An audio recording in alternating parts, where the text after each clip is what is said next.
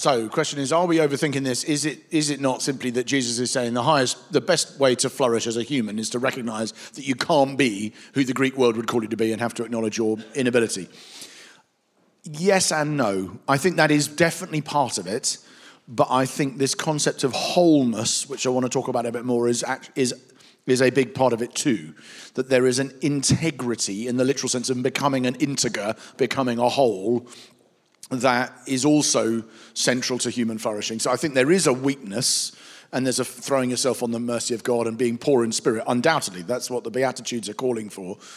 But there is also a consistency, we might say, between the public and private, the perception and the reality of life that cares less about the praise of men and more about the praise of God, and that is joined up and consistent with itself, which is also at the heart of it. And that is what I think Pennington means by makarios-ness through teleosity.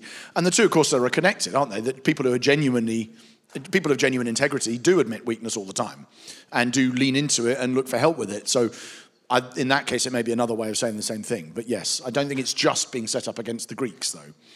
Yeah. So the whole the premise of it's all about what is human flourishing. What significance then is there the fact that Jesus is talking to his disciples here?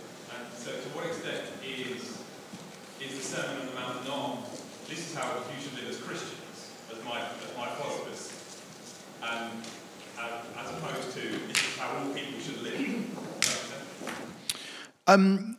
So yeah, the question is the fact that Jesus is speaking to his disciples, should that not kind of fence in the parameters of what we think the sermon is? Because he's not talking about the human race in general, he's talking about his disciples. That's what you mean? I think there is a slightly weird bookending of the Sermon on the Mount, which is that it starts by his disciples gathering to him, and it ends with crowds leaving, walking down the mountain with him, and it never tells us when the crowd rocked up. So as in at the beginning, you think there's only 13 of them, and then at the end of it, you think there's thousands, the kind of size of crowd who might have been fed on the mountainside kind of thing, and we don't know where it comes in. So I would, at that point, I think I would go, there is a transition here, and I think, of course, the point being that it is intended to be a little picture of how the teaching to the church will end up impacting the world. So I don't think we can limit the audience in that way, because the sermon, begins with small and ends with very large, and I think you end up, great crowds followed him. You think, okay, so that's also a little picture of what happens with Jesus' teaching in general, isn't it? A little bit of leaven, and then by the end, the whole lump, the little mustard seed, now the whole tree. So in some ways, even the crowd listening to him in the Sermon on the Mount reflects that dynamic of this teaching is not only going to leaven the people immediately around it, it's going to shape everyone. So I personally do think there's a bigger audience. Even Matthew 10, don't go except to Israel. Matthew 28, now go into the whole world. Matthew keeps doing this, going, I'm talking to you, but you guys are eventually going to talk to them. So I've got to talk to you mindful of that, I think is a big part of it, actually. Yeah. How much is it worth noting as well that this is wisdom doesn't appear out of nowhere? We've already got that understanding of the beginning of wisdom, the fear of the Lord, the antithesis, the fool says in their heart there is no God. And there is a worldly wisdom which Jesus is speaking into and against. So all of the positive statements he makes, we can think of, well, how does the world perceive this and understand this? He says it's okay for you to be hungry, thirsty, it's okay for you to mourn. To be truly human includes mourning, thirsty and hungry. Because God, he makes sense of that, whereas the world doesn't have that. The fool says there's no God.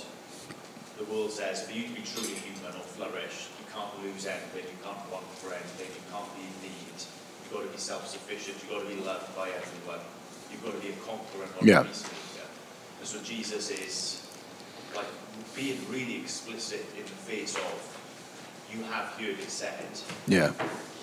To love your neighbours, you've got to hate your enemies. But that's a foolish, no God way. Yes. Here I am, God with you. Yeah. Therefore, you can love your enemies. Yeah. Persecution. Yes. Agreed. I absolutely agree. And I think in a way he's teaching the new ethic more as a wisdom teacher than as a lawgiver, because that is the way to live. Somebody made the point earlier, there is plenty of that in the law as well. But yeah, that is exactly. And somebody mentioned, who was quoting Brian Rosner earlier? Because that's what he does, of course, is he says this is what Paul does. He takes law and then effectively brings out law as wisdom. He might even do it in that very book. And that effectively that's how law should be repurposed for living the Christian life, is to see it as wisdom. And I think that is much of what is happening in the sermon. Yeah. So, I'm just going to keep moving because otherwise I know there might be others as well. But unless I've misrepresented what you were saying about Brian Rosner or Ryan Gosling, whoever it was. So, this is... oh no! What's happened to my triangle? It is there. That's weird. Every other page in this presentation... How the heck has that happened? I know I can see it's in the Law and Prophets, but what? As in on my paper, it says it does. Is that what you've got? How is that? So that computer has done something weird to my triangle. My apologies. But anyway, I am going to blame the computer, I'm sure. Yeah.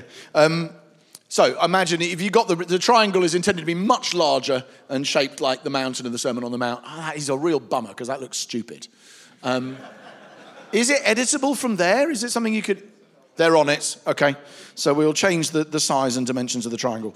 But the Sermon on the Mount. So this is me based on, again, drawn a lot from Jonathan Pennington, but trying to bring it together with a bunch of other stuff, some stuff that Hauerwas does. And we're going to talk about the practical devotional pastoral implications on the next page as well.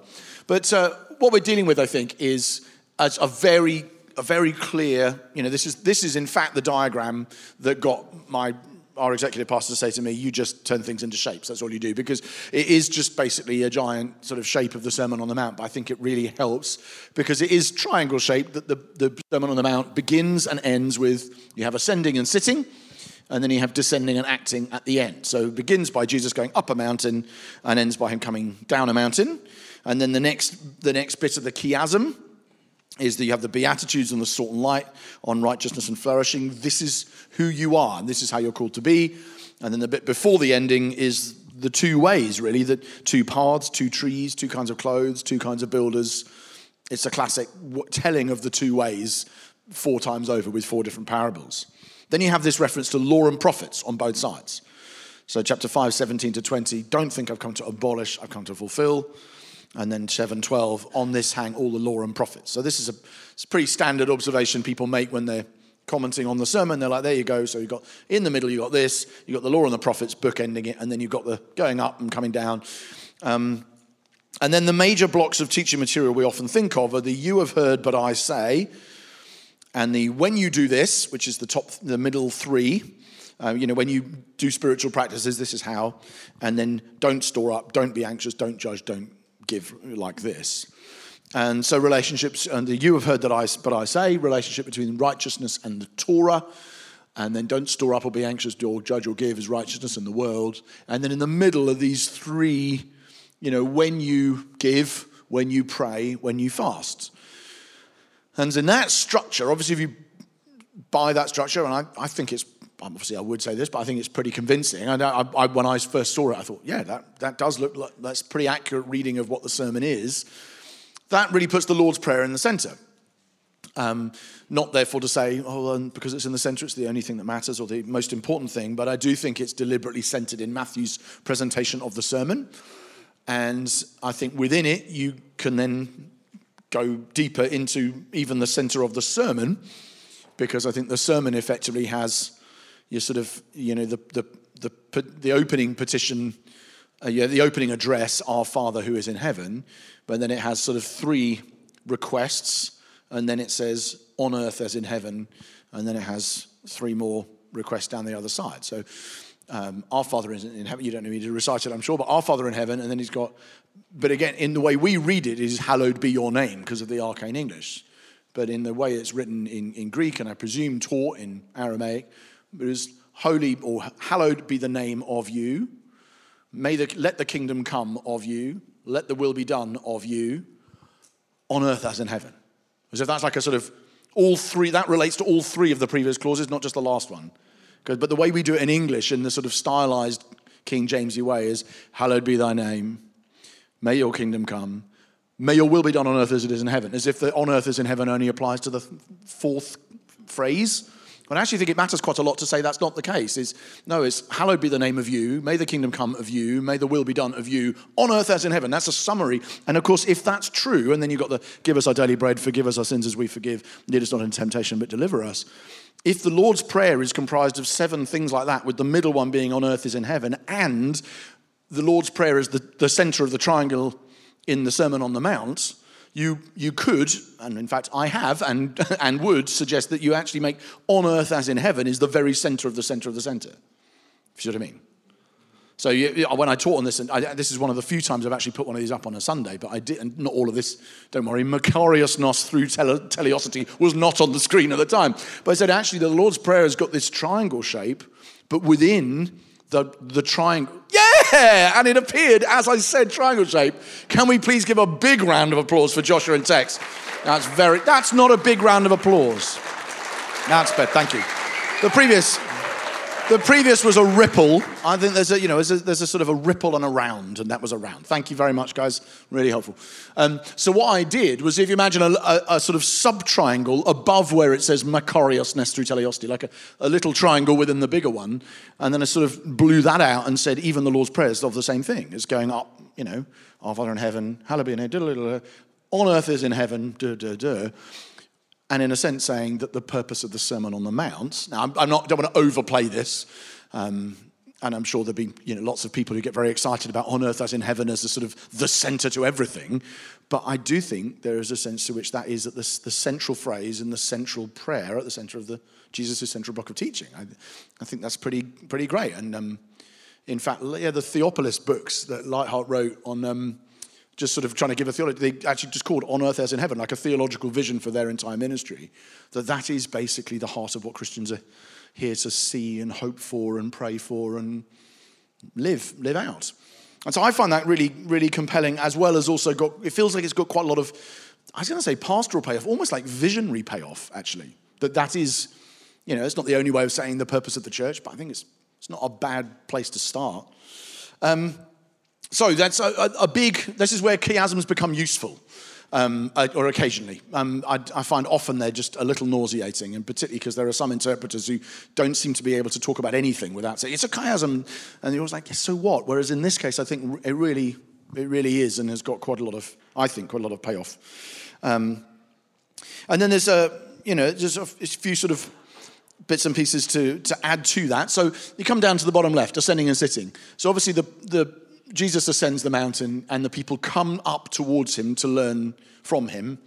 And there is something of the Isaiah too. The mountain of the Lord's temple will be established as chief among the mountains, and the people will stream up the mountain and they will come to be taught God's law. That there is something of that taking place, I think, in the Sermon on the Mount. And at the end, as he descends and acts, I just like that idea that there's no written tablets. When he comes down the mountain, where are the tablets of stone? There is simply the only thing, the law in physical form is not the tablets, it's actually the lawgiver himself, the word ready to be broken. As he descends, he effectively is that which is going to be broken into pieces before the idolatrous people. But you have the Beatitudes and the Salt Light. You've got Jesus, of course, it's not just that Jesus is teaching you should be poor in spirit, you should be meek, but Jesus is poor in spirit. Jesus is humble and gentle and lowly. Jesus does mourn. He literally cries over Jerusalem in this gospel and not in all of them. He is pure in heart. He is merciful. He does make peace. He is persecuted. He takes the narrow way. He bears good fruit. He builds on the word. All of those things we know in outline, but I think when you see all of his ethical teaching is not just being taught, it's then in the rest of the gospel being embodied. And often quite specifically. So you could go through the Beatitudes one at a time and say, here's where Jesus does all 9 of those things.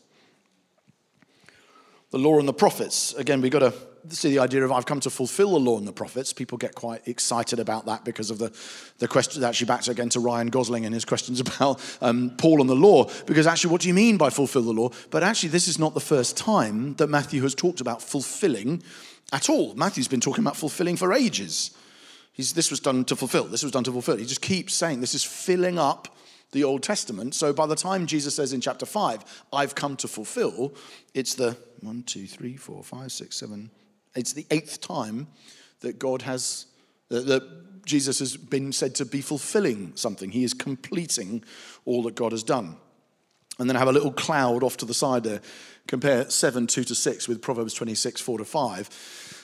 Do you want to turn to chapter 7? I've mentioned this already, the slightly sort of mysterious, which way are we going with this stuff? But this is another wisdom literature thing. So Proverbs 26, 4 to 5, if you teach on contradictions on the Bible, it's always my favorite one to go to, because it's the most explicit contradiction in the Bible and by far the most deliberate, as in it is very, very obviously a literal direct contradiction in consecutive verses that is very obviously intentional on the part of the author. So sometimes you can deliberately contradict yourself, just like I did earlier when I said yes and no to Rich. And people do that all the time. And of course I'm contradicting myself because I'm trying to get you to think about in what sense yes and in what sense no. And of course the classic biblical example is, do you or do you not answer a fool according to his folly? And that's a wisdom trope, that kind of thing. Do not answer a fool according to his folly, because. Answer a fool according to his folly, because. So it's a contradiction. You think, well, of course it is. It's a contradiction designed with a purpose to make you think, oh, in that sense, yes, in that sense, no. And anyone who's ever been on Twitter knows you have to often wrestle with a question, do I or do I not answer a fool according to his folly? Because if I do, then I might become like him. But if I don't, then he might be wise in his own eyes. So which is it? And the answer is yes. And you have to think that through, right? And so I use that as an example because in many ways I think that is what's happening in this otherwise quite puzzling section on judging, right? One of them, D.A. Carson, says that John 3:16 used to be the most famous verse in the Bible, but now the most famous verse in the Bible is, do not judge lest you be judged, which I don't know if that's true, but I thought it was quite an interesting comment. But this is what Jesus, of course, says. Judge not, that you not be judged. For with the judgment you pronounce, you will be judged, and with the measure you use, it will be measured to you. Why do you see the speck that's in your brother's eye, but you don't notice the log that's in yours? Well, how can you say to your brother, let me take the speck out of your own eye, your eye, while there's the log in yours? You hypocrite. First take the log out of your eye, and then you'll be able to see clearly to take the speck out of your brother's eye. It's interesting that the end of that little parable, I suppose, does lead the individual helping his brother get the speck out. So it doesn't mean, oh no, just let anyone have whatever speck or plank they want. It's like, no, you are supposed to help him, but you must deal with yours first. So the application is not, oh no, don't worry about other people's sin. It's like, no, do help others with their sin, but make sure you've got your own out first. That's right? So that's all, but don't judge. Then he says, sounds like almost the opposite. Do not give to dogs what is holy, and don't throw your pearls before pigs, because otherwise they'll trample them underfoot and turn and attack you. Which sounds like it's directly set against it. So don't judge for these reasons, but actually make sure that you judge carefully who you do or do not give this wisdom to, or who do you do or do not, whatever the parable is ultimately about. And I think it's difficult to know for certain, but there's a deliberate juxtaposition of two apparently competing perspectives, isn't there? Like, don't judge, but make sure you don't give this to dogs or pigs. You think, well, if that isn't a bit judgy, what is? Like, so no, I can't give this, you're a pig. Or he's a kind of a strange, but again, he's doing what wisdom literature often does, which is to put two apparent opposites next to each other and go, think, find wisdom. Do you answer a fool according to his folly or not? Is this a question of, am I being judging of Jeremy if I say, oh no, he's got a speck in his eye? Or actually should I make sure, no, I need to not give him anything because he's a pig and I don't want to give him what's holy. Sorry, mate. Easy target sitting there in the front row with a big grin on your face. But this is obviously the dynamic at work here. And again, it's wisdom teaching done at its best. Often will involve those deliberate, you might not like the word contradiction. It might sound too, contradictions in the Bible. But whatever you call it, that sort of, I am saying both, yes and no together. That's what Jesus is doing here, I think. It's also, I've got a little cloud there saying counter-catechesis. I was going with Jeremy in his church last week, and I've said I actually even prefer, as a noun, counter-catechesis gets a bit of an ooh, but as an adjective, counter-catechetical gets even better ooh. It's just a fantastic word, and any time I get to use the word counter-catechetical, I just feel like I need to drop it in. But this is what Jesus is doing throughout the chapter 5. He's saying, you've heard that it was said, but I'm saying. You've heard it was said, but I'm saying. He is drawing on the things that they have been taught to believe and directly opposing them and counter-catechizing them. He's taking hold of their the things they've been drilled on and correcting them. And in the event we did last week, I was talking about this, how important that is for apologetics today, how important it is for those of us who are pastors or preachers to think, what are the things that people in this culture, in and outside the church, are being catechized to believe, and how do I counter those things? And I used just the example, I put up the sort of the secular creed, the sort of yard sign, in this house we believe that, Black Lives Matter, love is love, kindness is everything, all women, human rights are women's rights, all those things. I said, right, let's have a look at these. So what of those is true? This, and this. What of those needs to be challenged? What behind that is? Those sorts of things. Or, love means love, or you can, whatever it is, follow your heart, those sorts of things. What are the things people now believe that we can identify? That's the thing, you have heard it was said, you should follow your heart and don't let anyone tell you who you are. But I'm saying to you, you do realize, don't you, that the only way you know which bits of your heart to follow are because your culture's telling you to. You're not quite as free as you think. So let's talk about what living life in God. Or Donna Tartt does a beautiful thing in one of her novels where with a character at the end goes, people always tell you, follow your heart. I know that's what you're supposed to do. But the question I have is, but what if you happen to have a heart that can't be trusted? What do you do then? It's a really, really profound comment at the end of this sort of long, sprawling novel. But it's that you have heard it was said, follow your heart. But I say to you, what if your heart can't be trusted? I think we need to do the equivalent of this, and clearly we need to do Jesus' counter-catechesis, but we also need to do that kind of thing for every generation and keep asking, what are those things? If I had to make a list of 10, what are the things you have heard it was said, simply by virtue of living in Britain in 2023? And how might they be responded to? So I wondered if you could do that as a little exercise. I've given a few suggestions, but if you had to write down maybe 5 on your table, just give it 5 minutes. You have heard it was said, ... Give some examples, and they will vary depending on where you live, how old you are, all those sorts of things. But just give it 5 minutes on that, okay?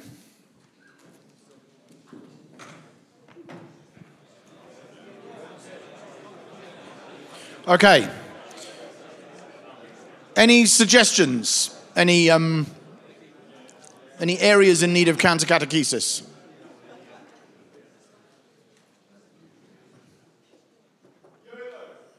YOLO. Where did that come from? Was that us? I know we have a very, very corporate culture at King's London. No one takes responsibility for shouting anything. We all blame everyone else. Yeah, you only live once. Okay, good. You have heard it was said, you only live once. But I say to you, you only live twice. Or live once, die twice. Or, was it die twice, live once, die twice, that kind of thing? You think, oh, okay, that's, or you make sure you die while you're alive. There is no chance afterwards. Those kind of C.S. Lewis-y isms. Okay, others. I am who I say I am. I am who I say I am. Yeah. Yeah, very good. Rather than I am who he says I am. Very good. You can't be fulfilled if you're not having sex. Yeah. Yeah, you can't be fulfilled if you're not having sex. Very good. Believe in yourself. Believe in yourself. Yeah. Very good. Be kind. Be kind. How would you respond? Say, you've heard it was said, be kind. And I'd say to you, yeah, pretty much. Who said that? I don't even know. Are we deflecting again? This has just disappeared into the Borg. It was you, was it? What did you mean? It's on t-shirts everywhere. It's jumpers, just be kind. Usually a picture of a bee and then the word kind. Okay. Yeah. But I mean, as in, how would you respond to it? As well? Kindness is everything. You see? Kindness is everything. Yeah. Kindness is everything is the one that appears on the yard sign, which I think is a much stronger statement, which is... the funny thing about be kind is how unkind most of the people who say it often are. But that sounds a bit cheap, but it is also true. Kindness is everything. It's like, no, that's now being elevated into the highest of all virtues. And I think what it generally means is don't tell anyone that they're wrong, and that's not. Okay, so good? Yeah, be true to yourself is another one, isn't it? Like, rather than be true to, you've heard it was said, be true to yourself. I say to you, be true to your future self, or be true to... your creator or whatever. But so there's lots of these examples, and not just for the sake of being pithy or having a t-shirt version, but like as in teaching through them all the time. And Jesus is just doing that, and obviously often affirming much of it. So yes, you have heard it was said, do not murder. Good, be kind, well done, pretty much. But I'm also saying this, so it's not necessarily to reject it. Kindness is everything. You might say, or be kind. You say, I go along with a lot of that. there's more that we need to include. So, but I just think as a model, it's really helpful to think through. And catechesis is always trying to counter something. Even the creed is memorable, is catechizing people about a particular misunderstanding of the person of Christ, which is why it goes on, God of God, light of light, very God of very God, and doesn't say anything about Jesus' teaching or healing ministry, because those weren't the things then people were disagreeing about. So it's understanding that dynamic in our culture and going, what are the things now these people believe that they might not have 10 years ago?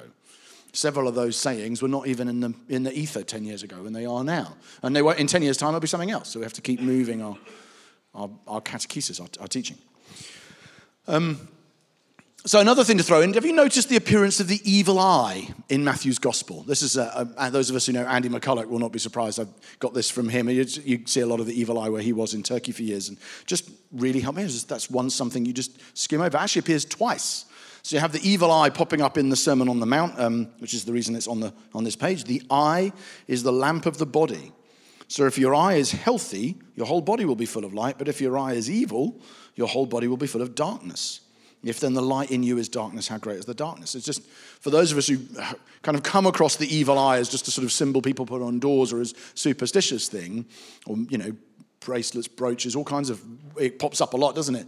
But quite prominently in a lot of other cultures, less so in Britain. It's just interesting that it is there. The idea of, it is very possible to have an eye that is continually envious and looking at other people. And obviously the reason the evil eye as a totem exists is to try and deflect or protect yourself from other people peering over and envying your stuff and having an evil eye towards it. But Jesus also does it in the workers in the vineyard. So he says to the guys who come forward, and the people who think they're entitled to more go away grumbling that they haven't had as much as the others. And Matthew 20, verse 15, or is your eye evil because I am generous? Is literally what he says. Is your eye evil because I'm good? Obviously, I think most translations will say something like, or are you envious because, or do you begrudge my generosity? But literally he says, have you got the evil eye because I'm so generous? So it's just an interesting little, I don't know, throw it out there. I was going to say it's all free. It's not in any way. You're all paying customers. It's not free at all. That's normally one of my go-tos when I'm throwing out something that might or might not be true. And then just have a look at the spiritual practices. Again, we would know the Sermon on the Mount, very clearly giving, praying, fasting. But they are not even the first spiritual practices that get introduced. So actually a lot of Matthew 5 includes what you might call the spiritual habits of the church.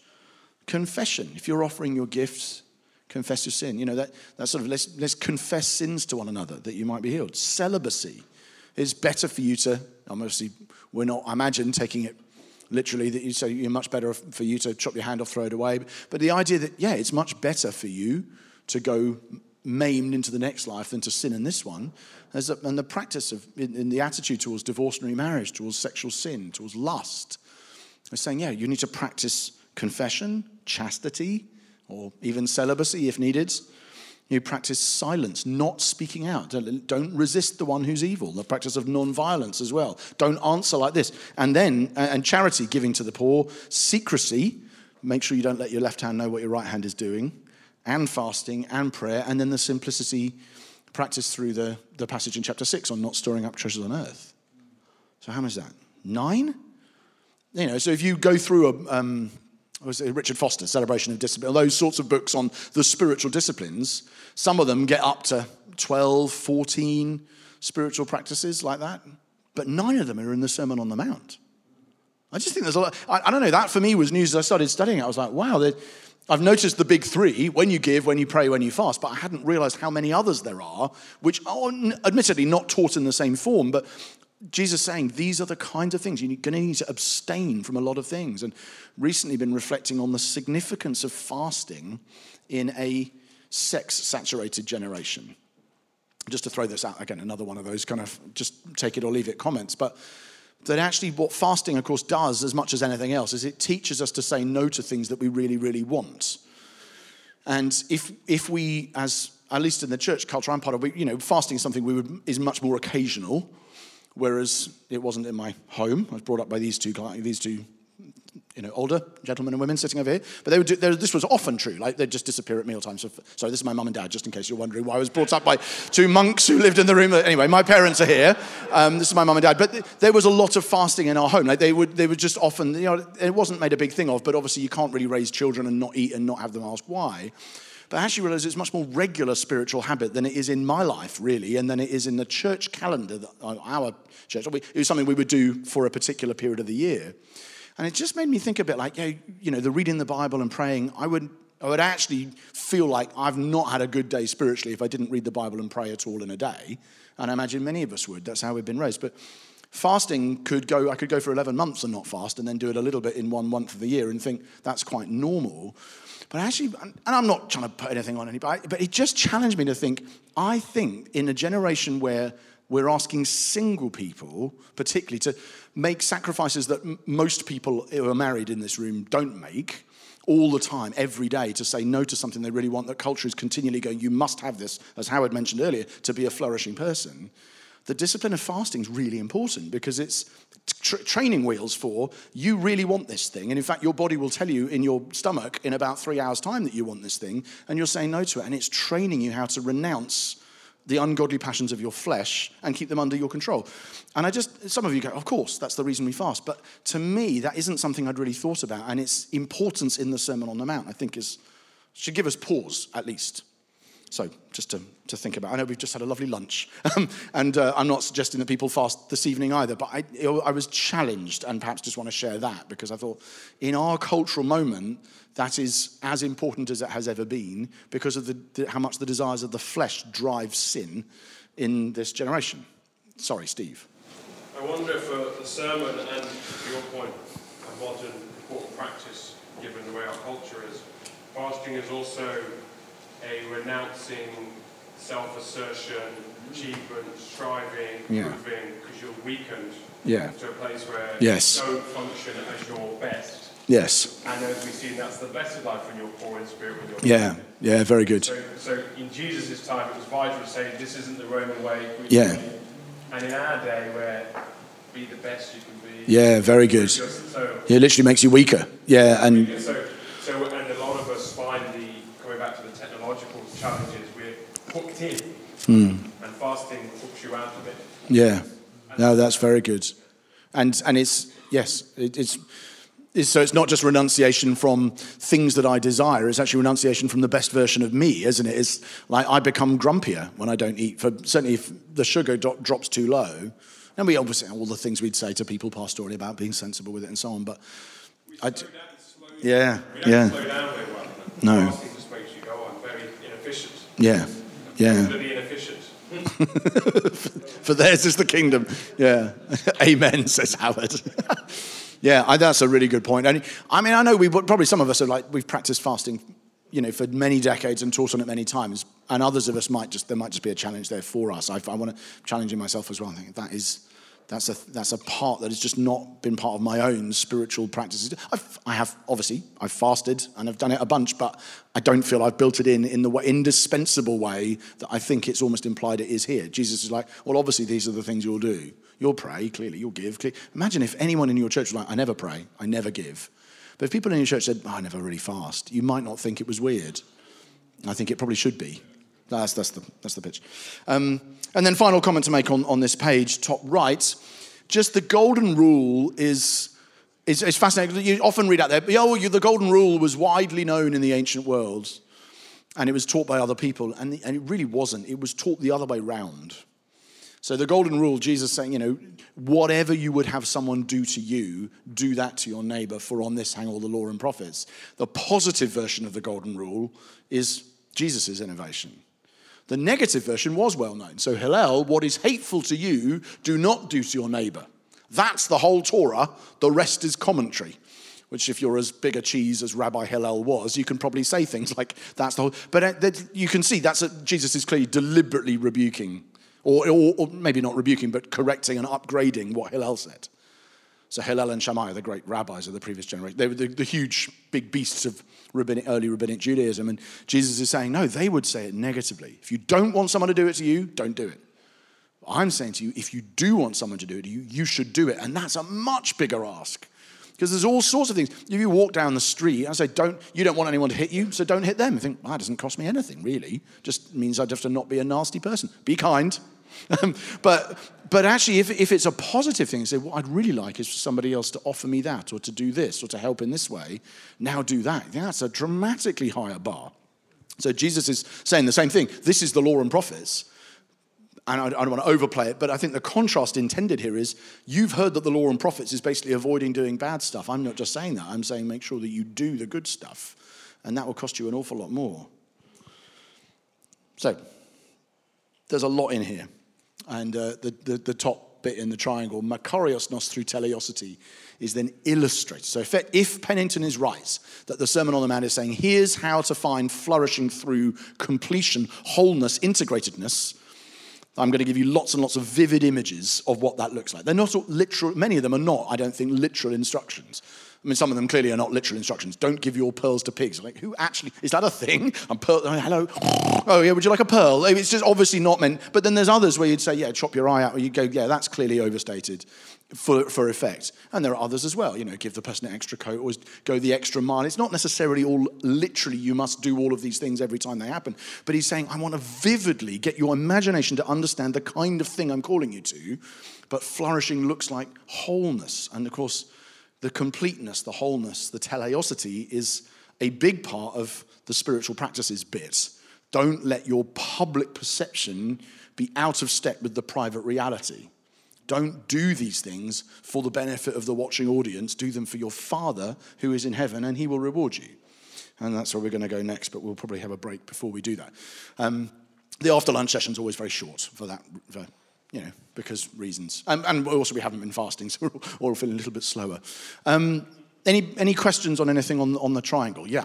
I'm curious to know how you would... I know you have, I think you have preached through the Sermon on the Mount. I'm curious to know if, having done this study, particularly seeing the chiasm and the thematic thing, how you would break up the Sermon on the Mount now if you were preaching through it at a time wasn't... time, it doesn't matter how long it would take. But just Okay, good. So how would you break up the Sermon on the Mount if you're preaching through the whole thing? I actually haven't done it. I've preached through the spiritual practices, which we actually just a few months ago, which I did using this structure. Generally our practice as a church has been that we don't preach on anything for more than a term. So we have 12 weeks as our max, but that's more a comment really. And if we had a long book to do, we'd just do it on more than one series, because people begin to zone out. Our group cycles go that way, so it works for us. But so I would probably do. But I think you could do a 12-week series on the Sermon on the Mount, and I think some of them you would obviously allocate more time to than others. I think you do off the top of my head, you do the Beatitudes, salt and light. And you might do 2 weeks on the You've Heard and I Say. Some of them about the more obvious morality. Some of them about the don't hate, don't lust, and then some about the non-violence, retaliation, that bit. So that would take you up to 4. Then I think you probably you might do a week on prayer and fasting. You might do a week on giving and money, and following through into some of the chapter 7 stuff. You'd probably do something on anxiety. So then you'd be about 7 or 8 weeks through by the end of chapter 6. And then you probably do something on the judgment thing up to verse 6, something on the golden rule, and then something on the 2 ways and something on the 2 builders. So that kind of thing. But that's just because we would generally do things that length. I've never preached through the whole of Matthew. I'd like to, but I don't know, that might be years in the making, so we'll see. Steve? And one thing, Stuart, I can't see 2 clothes. Where were the 2 paths, 2 trees, 2 builders with 2 clothes?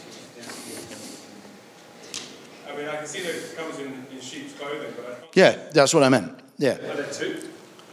Well, as it, what, wolf comes to you and... Oh, I see what you mean. Beware of false prophets who come to you in sheep's clothing, but inwardly are ravenous wolves. No, you're right. There isn't a say. There's no... Wolves dressed as wolves and wolves dressed as sheep. But yeah, there's no sheep dressed as sheep. I agree. No. But I think it's another metaphor for the 2 ways. Effectively, one of them is implied. Run away from these guys, not those guys. But no, you're right. There's not 2 of them. So that's misleading. Johnny? Hyperbole in the Sermon on the Mount. Yes. Cut your hand off. Yeah. Obviously not going to cut my hand off to get the general point. Turn the other cheek. Yeah. But then in the middle you've got divorce. Anyone who marries a divorced woman commits adultery. Yeah. How do we... Because I'm quite selective in how we Yes, how do you know where the hyperbole is if that's what you think he's doing? I think, for me, I think you would err on the side. We're always more likely to go, oh, he didn't really mean that, than we are to take it too seriously. So I would always rather err on the side interpretatively of saying, let's assume he does mean it, but then let's see if there are good reasons to think that in that particular case, this is exaggerated for effect. The pearls before swine is one, because I just don't think anyone actually does that. I think it's clearly a figure of speech. The chopping your hand off thing is not just because you don't see any evidence of people doing it in the disciples, but then no one in the early church, or with one or two strange occasions. Obviously, there's a hint of it in Oregon's self-castration with flint knives, and it just makes you wince. But those sorts of people, other than a couple of very, very strange characters, that has just not been something the church ever seemed to practice. So you can be pretty confident that wasn't. Whereas the church do, not just there, but of course there's several other texts in the New Testament where Jesus makes the same point. And actually the Luke text in Luke 16 says it even stronger. Luke 18, Luke 16. Luke 16 says it even stronger than that about divorce and remarriage. So I think we're probably on safe ground in saying this is not just exaggeration. So I would rather assume he meant follow it through in this way, but on a number of occasions there's a more cartoonish reading. And in a way, if the heart behind it is caught, it almost doesn't matter whether that particular application is hyperbolic at times. Because if someone is genuinely as offended by lusting as Jesus implies, they won't need to be told to chuck their eye out. It'll have its effect anyway. If someone is genuinely that committed to serving the poor that they would give their clothes, even if they only had one, or they'd give it to someone who didn't have one, then whether they literally do or not almost doesn't matter, because their heart has been so changed by what Jesus is saying. So I probably wouldn't worry too much about unbundling which is which. Okay, we're going to pause there. Sorry, I keep doing this to you. I apologise. We'll talk in the break. But we're going to pause because I think our timeline says we're going to break until past. Yeah? Okay, so we'll be back at past.